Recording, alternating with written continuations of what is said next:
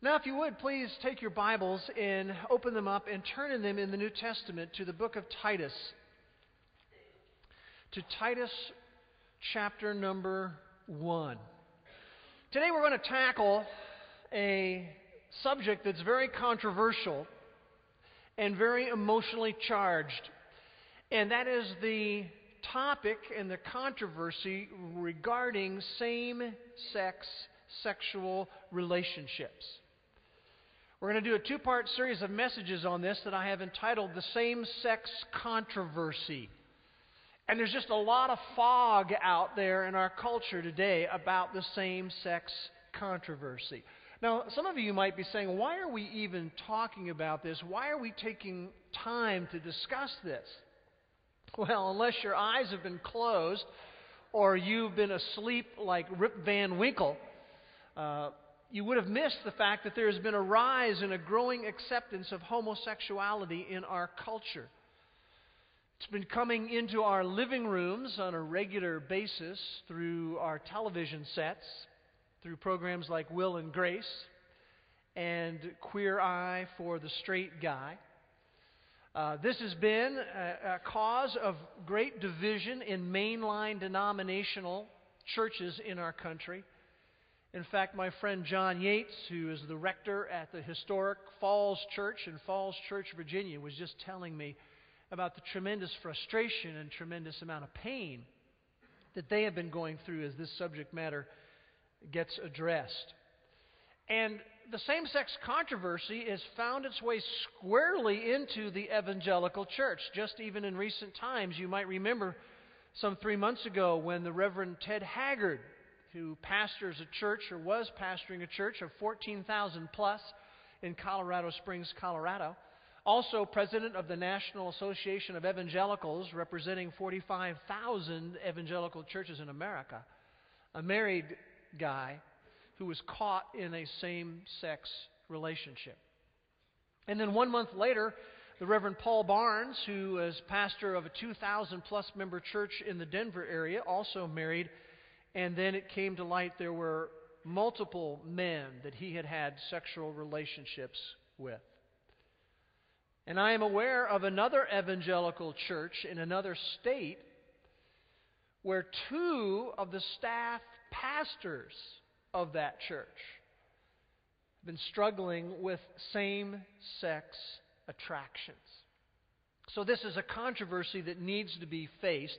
And I am, believe me, all too aware that when this controversy gets faced, that there's a great possibility that we can be stereotyped and we can be labeled and we can be attacked. We might be called homophobic. You know, that's an interesting word that has an aroma to it of some sort of psychiatric disorder. If you look at this with a critical eye, you're homophobic. Or we might be labeled intolerant. You know, I believe that you can still love someone and not be tolerant of certain things in their life. In fact, that's true of God, right? Because God loves the world, but He does not tolerate our sin. We could be labeled as being out of touch, being outdated and outmoded, and just being old-fashioned. And I want to be very transparent with you today, just to be real with you. Emotionally, there is in me a reluctance and a resistance to want to tackle this subject of the same-sex controversy. I really emotionally would like to avoid it. But my overall concern really is not so much what I may feel or think, or what even people may think, or even really what you may think. My primary concern is reflected in a plaque that I have in my office over my credenza, and that plaque says this: what does God think about it? And part of my job is to proclaim the whole counsel of God. Many, many years ago, Martin Luther made a statement that I think is very apropos to this whole same-sex controversy. He said this: "If I profess with the loudest voice and clearest exposition every portion of the truth of God, except precisely that little point which the world and the devil are at the moment attacking, then I am not confessing Christ, however boldly I may be professing Christ. And then he made this statement: where the battle rages, there the loyalty of the soldier is tested. Now, as we raise the subject matter of the same-sex controversy, I want you to know that there are different categories of church reactions to the same-sex controversy. And for Wildwood, I don't want us to be a permissive church. In the permissive church, you have the church winking at what God says is wrong. Also, I do not want Wildwood to be a judgmental church. In a judgmental church, there is a stance where they slam people without compassion. I also do not want Wildwood to be an indifferent church. In the indifferent church, the attitude is, we don't want to get involved in this. Let's just not talk about this. Let's not get involved. Rather, I would like Wildwood to be a healing church. And in a healing church, all sin is sin. And yet, God's grace is able to transform hearts. And as we tackle the same-sex controversy, I want you to know that over the years, I have had personal friends who struggled with same-gender attraction. I could take you back to my high school years, and I can track you all the way through my life to this very day. I have had friends who have struggled with this. I have had someone not too very long ago in my office who came to me and said, well, you know, it might be a surprise to you, but I want you to know I struggle with this same-gender attraction. And I said, not really. I pretty well already had it figured out. But they sat there saying to me, you know, what am I going to do about this? How do I understand this?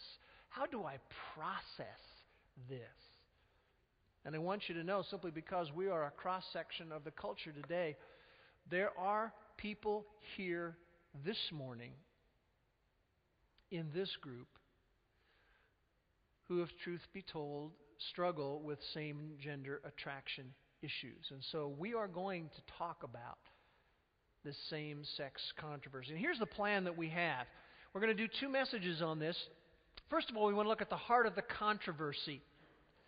And then secondly, we want to look at issues and perils in the controversy. What we're going to do this week is look at the heart of the controversy. Next week, we will look at issues and perils in the controversy. And when I talk about looking at the heart of the controversy, what I'm talking about is looking at what God has to say about this subject matter. Now, before we move into that, and we're going to do quite a bit of Bible study today, I just want you to know a little bit about my heart in all of this. In John chapter 1, verse 14, Jesus is described as being full of grace and truth. And that's exactly the way that I want to be as we tackle this same-sex controversy. I want it to be measured with grace, and I also want to be able to speak the truth in love.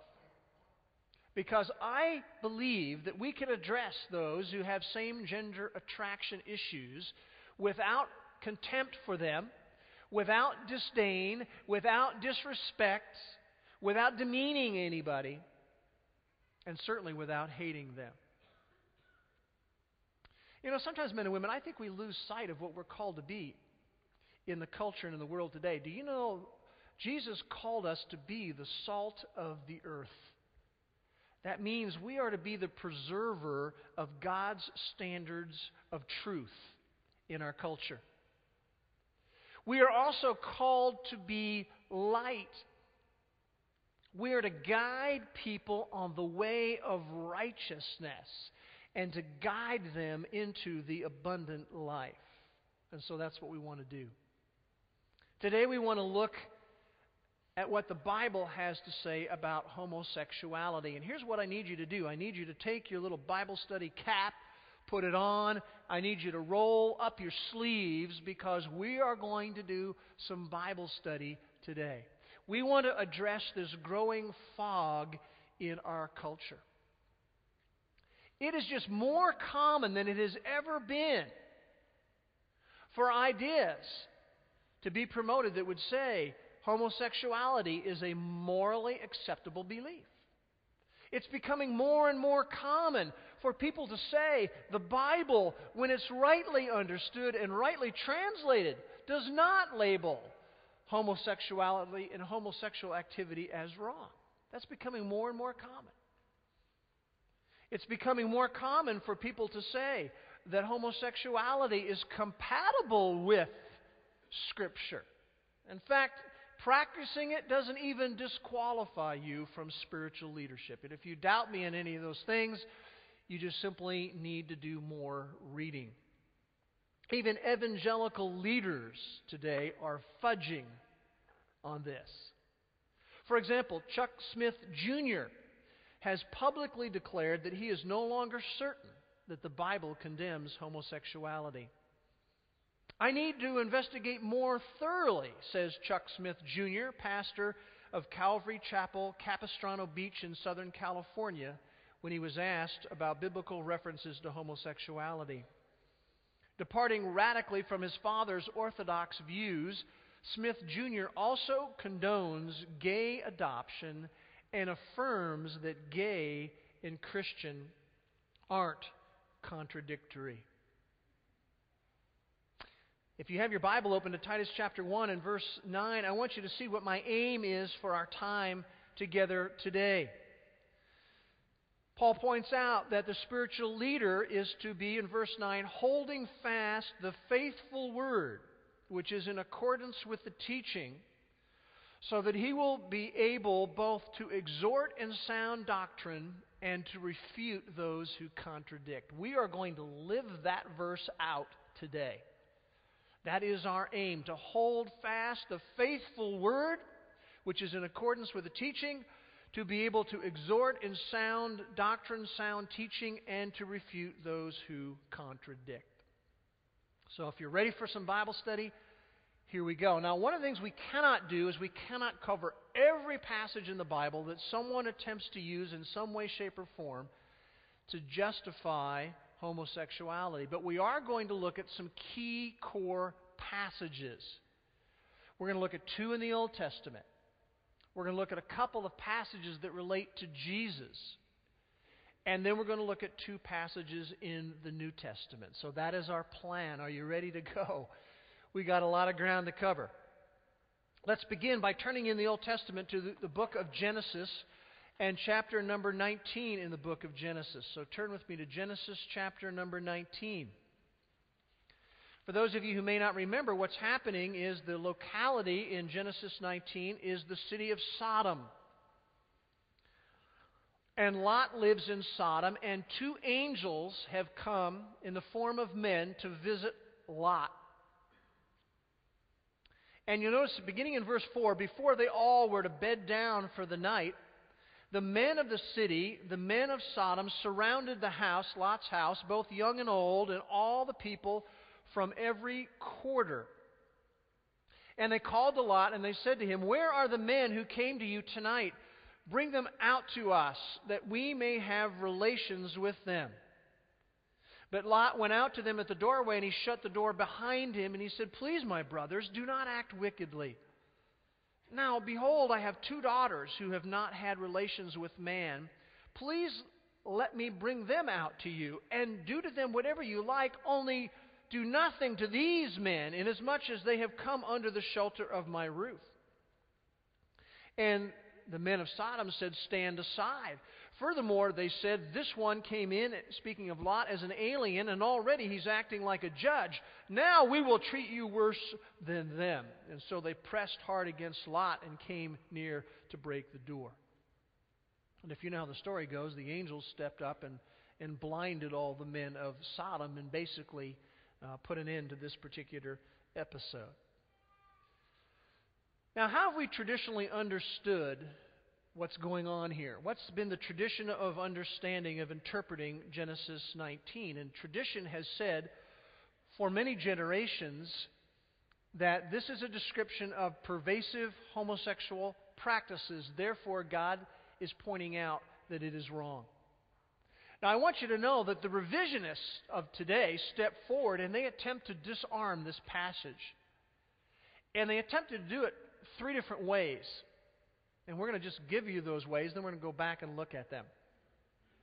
One way they attempt to disarm this passage is they say, well, wait a minute, now you have to look at verse 5. When it said, bring them out to us that we may, the New American Standard says, have relationships with them. And they would say, wait a minute, that is just no more than the Hebrew word yada. And yada means to know. And it can mean carnal knowledge, but it usually just means to know. And so they would say, they weren't talking about getting involved sexually here. They just wanted to have a social mixer, don't you know, with these two angels. They just wanted to have them come out and they'd exchange email addresses. Or another way they attempt to disarm the passage is they would say, this isn't really addressing homosexuality. No, this is addressing rape. I'm not saying homosexuality is wrong, just that rape is wrong. Or another way they would disarm the passage is they would go to Ezekiel chapter 16, verse 49, where it gives some other reasons for Sodom's judgment by God. And they would say, see, the real problem was that they were inhospitable in Sodom. They didn't help the poor. They didn't help the needy. It's really not judgment because of homosexuality. So let's look at those three attempts to disarm this particular passage. Now, it's true in verse 5 that the word yada is used here. But how would you ever determine the meaning of any word, what it should be, in a particular place? How do you do that? If I were to use the word in English, trunk, of what am I speaking? You need to know the context in order to understand what trunk I'm talking about. And the same thing is true with the word yada. While it sometimes just means to know someone, it also can mean to know them in the most intimate sense possible. And it certainly seems like there's a whole lot more going on here than people who want to have a social mixer with new people. I mean, look at verse 7 when he says, my brothers, do not act wickedly. I mean, this is more than just wanting to know them. And also, it's really interesting to me that Lot very clearly got the idea that sex was on the mind of these men. Otherwise, he wouldn't have done what he did in verse 8. When he says, listen, don't take these angelic beings and get involved sexually with them. It's not good, but I'd rather you took my two daughters. So he was definitely reading that they had sex in mind.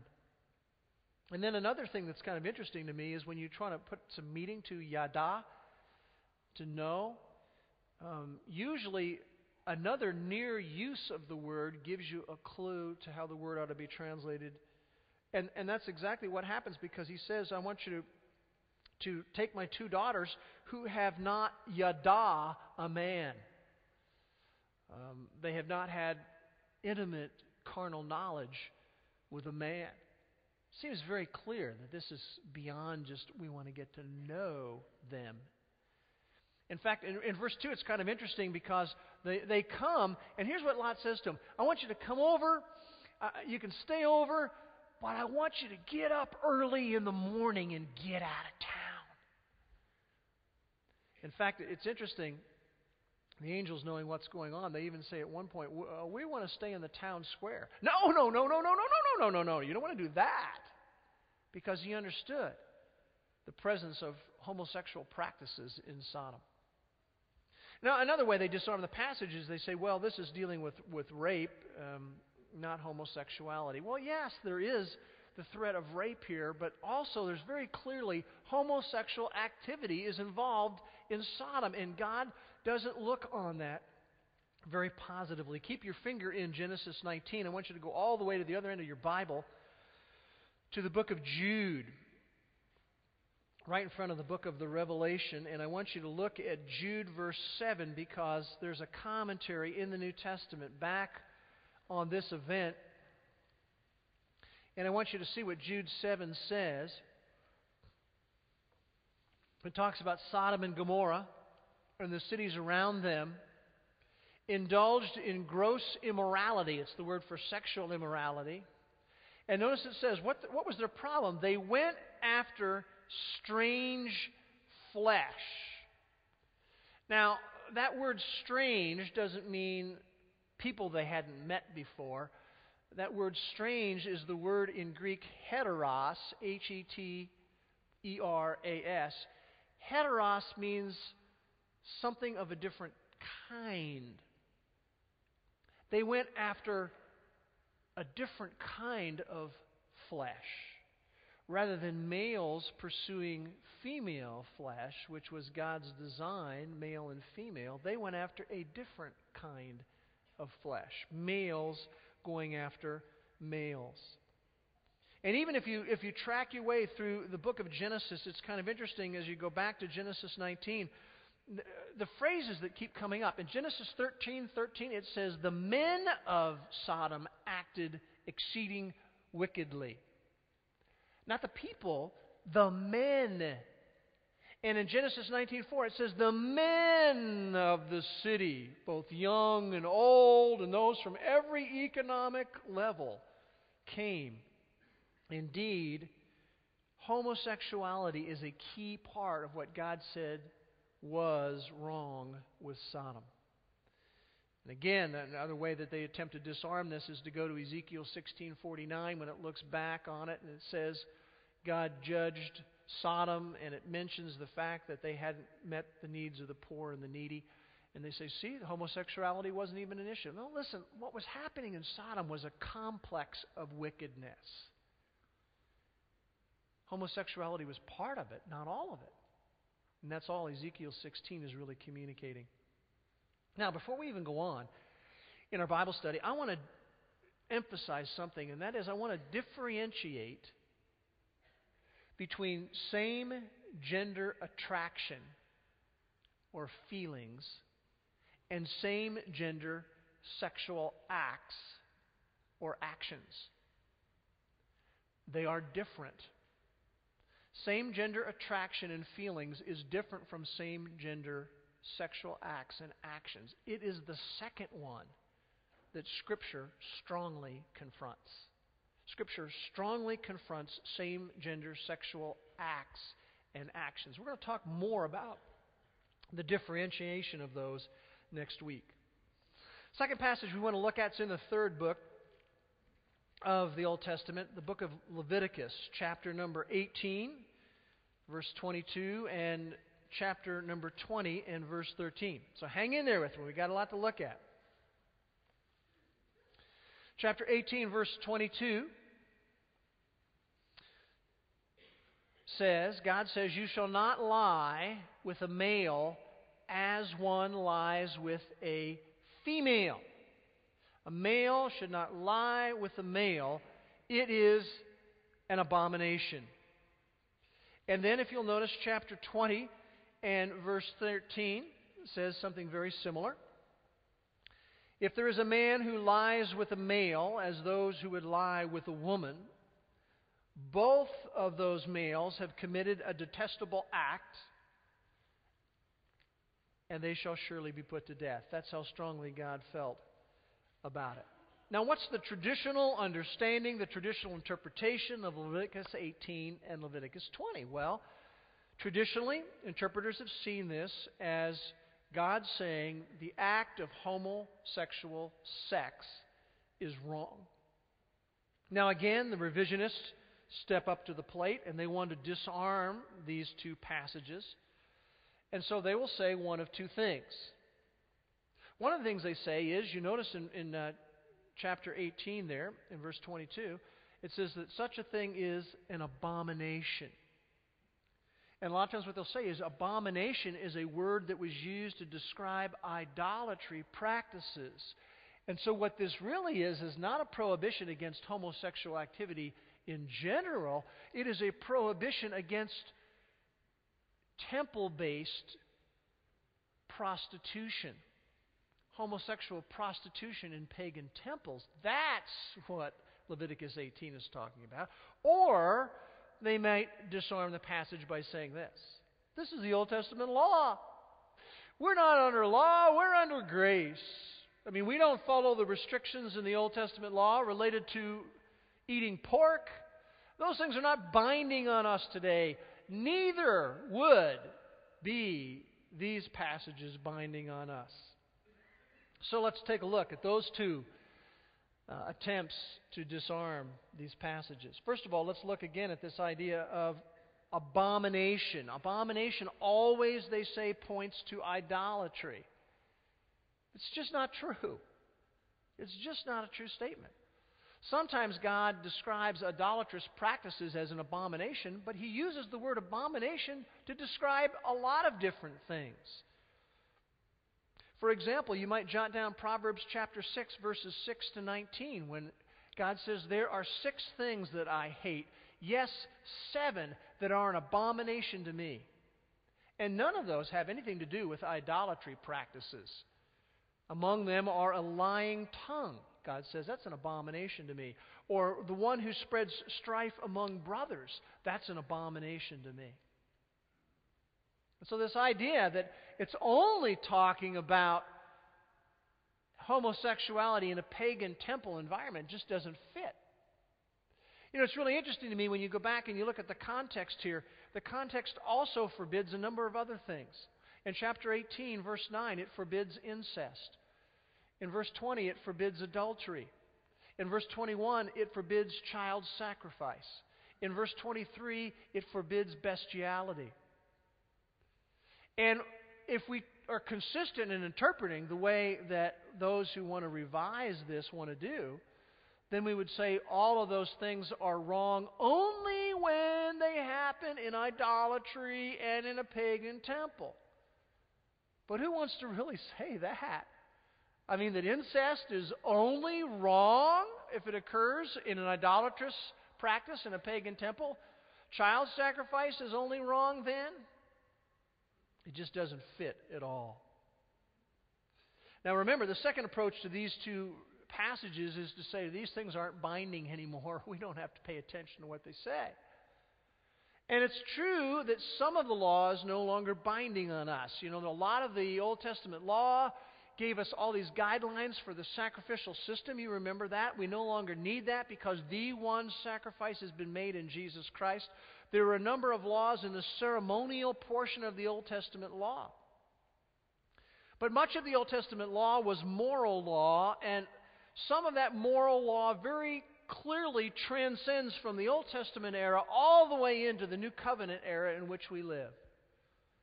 And that law is affirmed in the New Testament. For example, the prohibition against adultery, part of the Old Testament moral law, is affirmed in the New Testament. The prohibition against homosexuality, which is part of the Old Testament law, as we're going to see, is also affirmed in the New Testament. How does God feel about a male lying with a male in the practice of homosexuality? Well, if you notice in chapter 18, verse 24, this is what God says. All the nations that practice these things, God says, I view as a defiled nation. Now that's a quick look at some of the Old Testament passages. Again, we can't cover everything. But I want to turn to the Gospels for just a moment and invite you to turn to Matthew chapter 19. Here's what the revisionists often will say about Jesus. They will say, do you know that Jesus never mentions homosexuality? Never one time does Jesus mention homosexuality. Therefore, He thought homosexuality was fine. Now, that's some pretty poor logic. Do you know that Jesus never mentions child abuse either? Does that mean, therefore, that Jesus feels that child abuse is okay? It's just bad logic. What's really important, and you see this several times in the Gospels, is that Jesus emphasizes that God is the one who created humanity. God is the one who created marriage. God is the one who created sex. And God made them male and God made them female. And He said the plan of coming together is that the male would leave his family, the female would leave her family, and they would come and become glued together.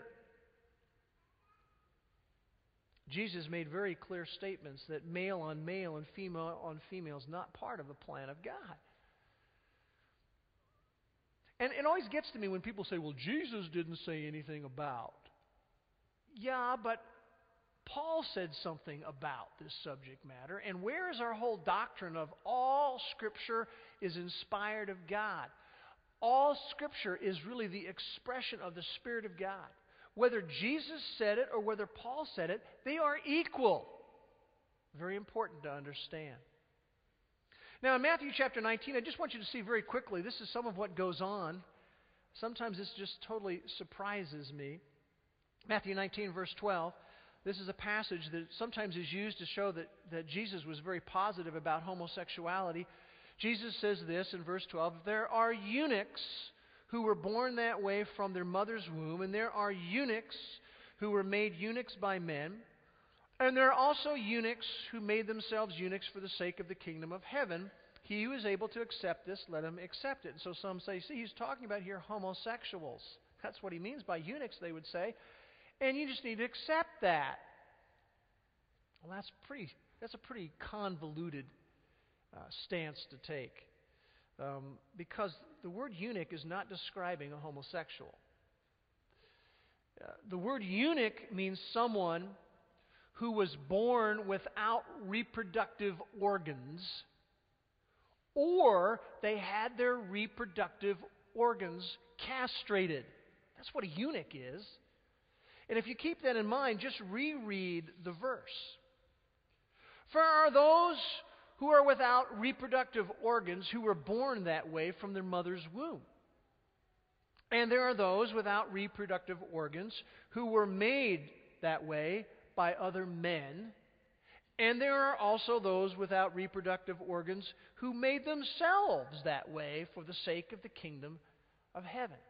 This verse has got nothing whatsoever to do with homosexuality. Now I want you to see one other passage that is sometimes used, and that's in chapter 8 of Matthew and verses 5 to 7. And again, we're covering all this simply because I want to alert you to what's going on. I want you to alert you to the revisionist interpretations that are out there. I want you to be surprised. But in Matthew chapter 8, verse 5, Jesus comes into Capernaum, and there's a centurion there, a commander of 100 soldiers, and he comes to Jesus, and he implores Jesus, and he says, Lord, my servant is lying paralyzed at home, fearfully tormented. And Jesus says to him, I will come and heal him. Now, where does the revision come in? Well, the revision comes in, and they say, do you know what word is translated here? Servant in verse 6. They say it's the word in the original pais, P-A-I-S. And they say the word pais really means male lover. And they say what's happening is the centurion comes to Jesus and he says, Lord, my pais, my male lover, is lying paralyzed at home, fearfully tormented. And Jesus says to him, well, I'm going to come and heal him. They say, Jesus never even said anything about the fact he had a male lover at home. I'm telling you, sometimes I'm surprised at what people come up with. I mean, if that isn't sexualizing a passage that has no sex involved, I've never seen one.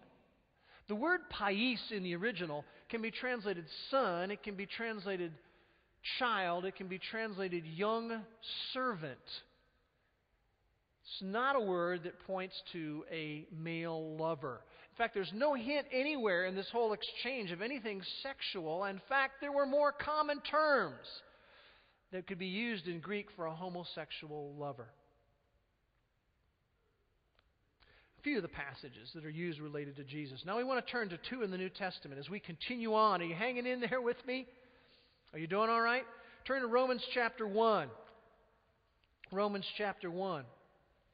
We're going to look at one of the key passages in the New Testament, which is written by the Apostle Paul. And I want you to know something. Paul has been unfairly targeted for criticism by many in the homosexual movement. But what I find interesting is that Paul, many people say that he's homophobic, he's out of control. Listen, he never, if you read carefully what Paul writes, he never fixates on homosexuality. In fact, he never really isolates homosexuality. When he mentions homosexuality, it comes up in a whole list of unacceptable behaviors. In fact, in Romans 1, there are 24 sins that are mentioned. Homosexuality is just one of those. Paul does not mention homosexuality any more frequently than he mentions adultery. But the passage we want to look at here in chapter 1 is verses 24 to 27. Because Paul writes, "Therefore God gave them over in the lust of their hearts to impurity, so that their bodies would be dishonored among them. And they exchanged the truth of God for a lie, and worshipped and served the creature rather than the Creator. And for this reason," verse 26, "God gave them over to degrading passions, for their women exchanged the natural function for that which is unnatural.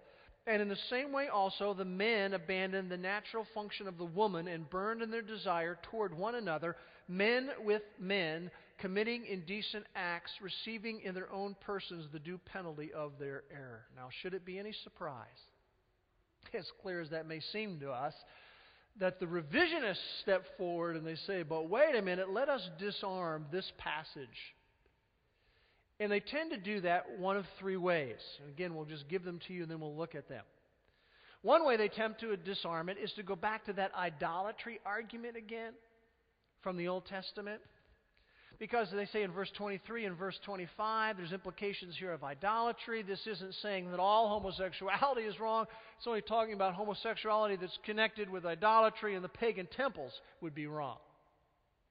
Or another very interesting way that they attempt to disarm Romans chapter 1 is this. They say this isn't really confronting homosexuals. This is instead confronting heterosexuals who by their nature are heterosexual, but they're doing homosexual acts. They've started to be bisexual, and Paul's saying, no.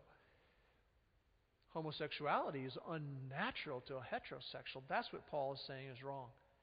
Or another way that they have attempted to disarm this passage is they would say that Paul is confronting lust-based homosexuality. He's not here attacking committed homosexual relationships, just lust-based homosexuality.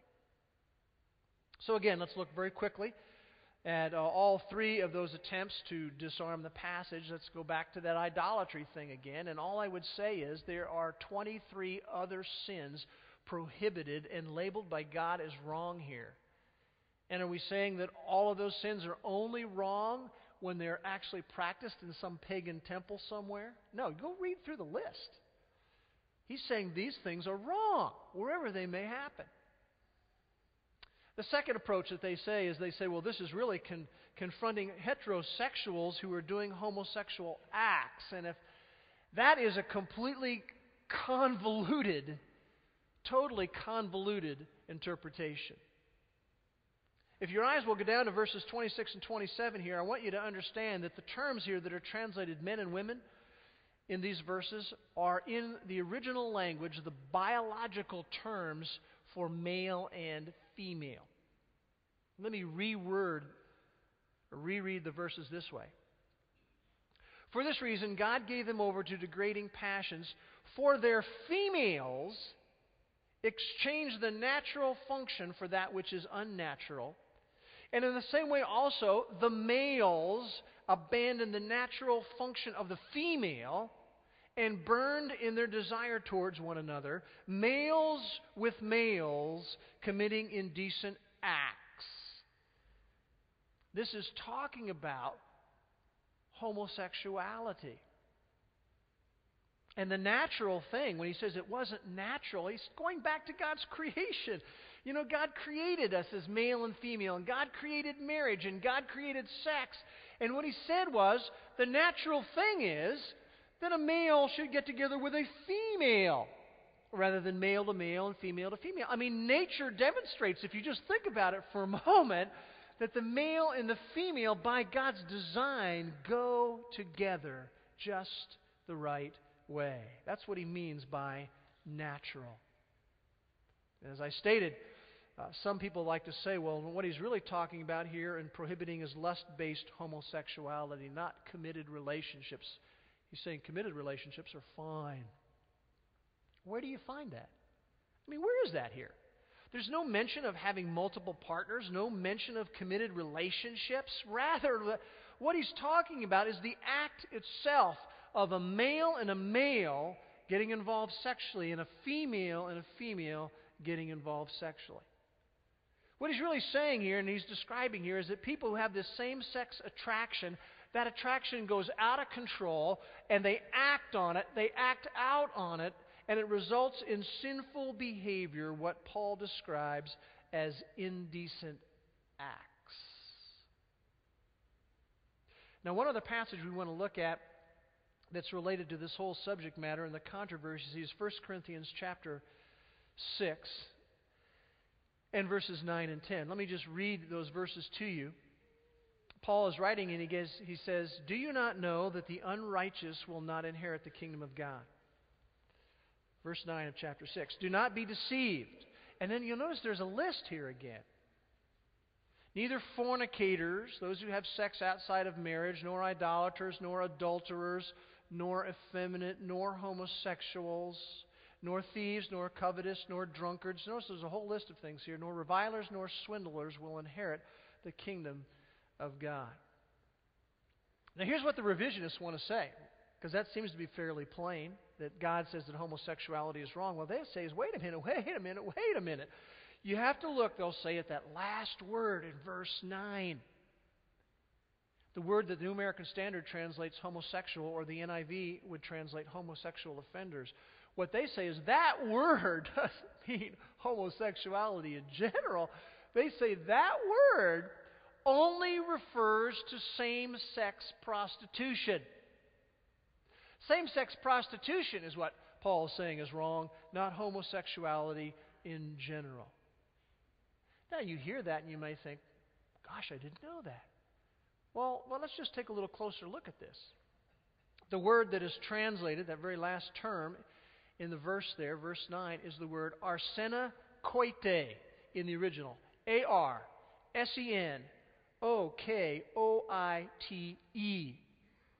It's a compound word that comes from two words, arsenos and the word koite.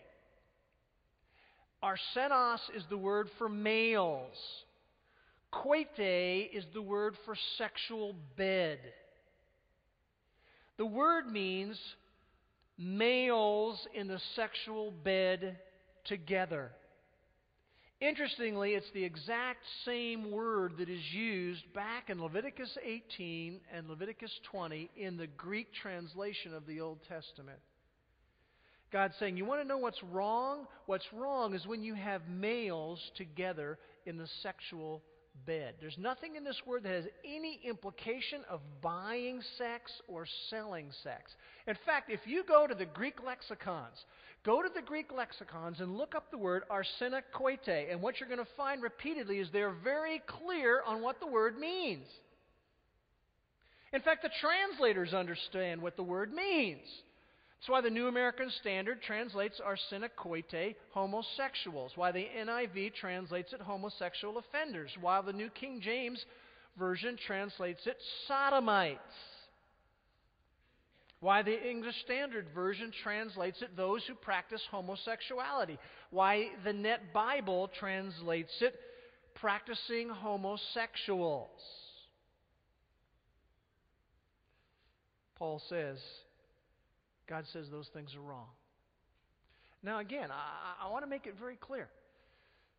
Paul is not saying that same-gender attraction, same-gender feelings is sin.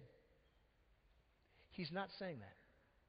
He's saying that committing homosexual acts, acting out on those attractions, is sin.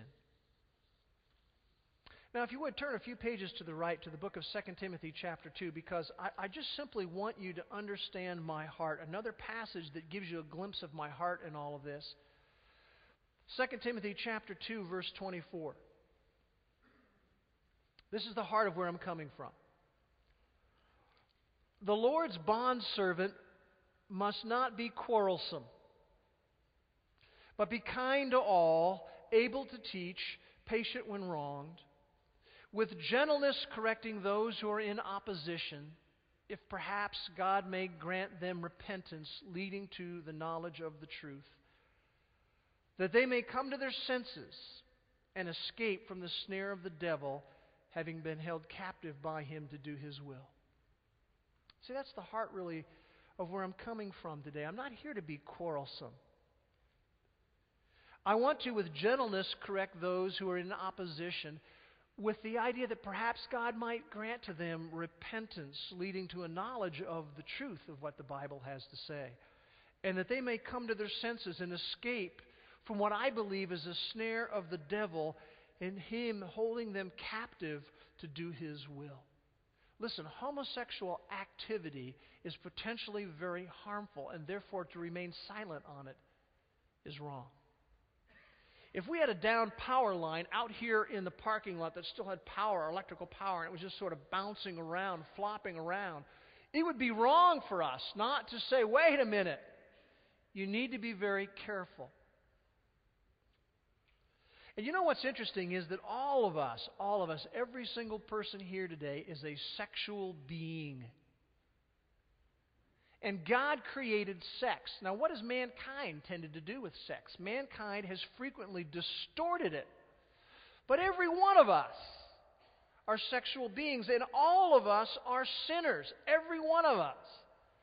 We're all vulnerable people to sin. And all of us have to battle the world, the flesh, and the devil. But the good news is that there's hope of being transformed.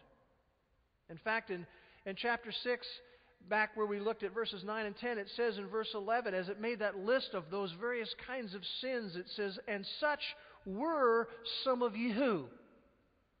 Such were some of us. But we were washed. We were sanctified. We were justified and declared righteous in the name of the Lord Jesus Christ and in the Spirit of our God.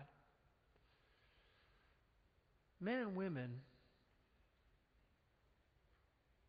there are many in the gay community who are hurting. And they are acting out over their pain. Many of them have experienced abandonment and emotional isolation. They've experienced mistreatment. Some of them have experienced molestation in their life. There are many who are struggling with same-gender attraction, who are confused. I've spoken with them. They are experiencing fear and uncertainty. They would love to have somebody to talk to. And yet they feel a need to keep their desires shrouded in secrecy. Many of them are without hope.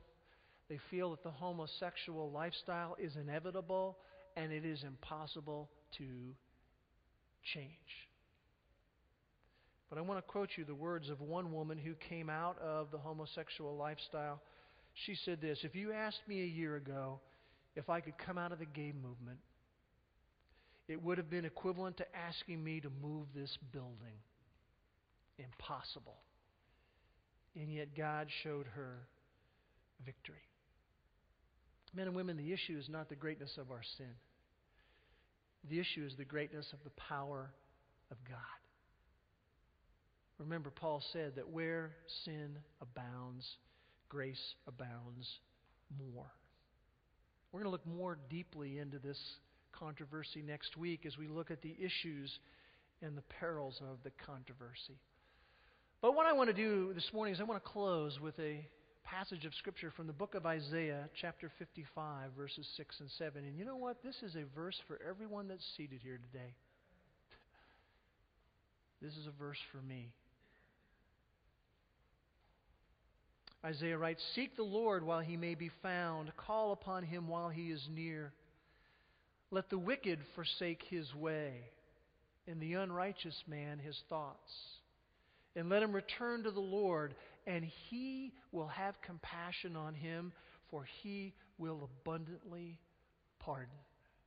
Men and women, that's good news. Would you pray with me? Father, we thank you for speaking clearly on this issue, and we know we haven't even addressed everything that's involved with this controversy. But Lord, we thank you for your word that is abundantly clear. We thank you that you are a God who brings hope and who brings change and brings power to our life.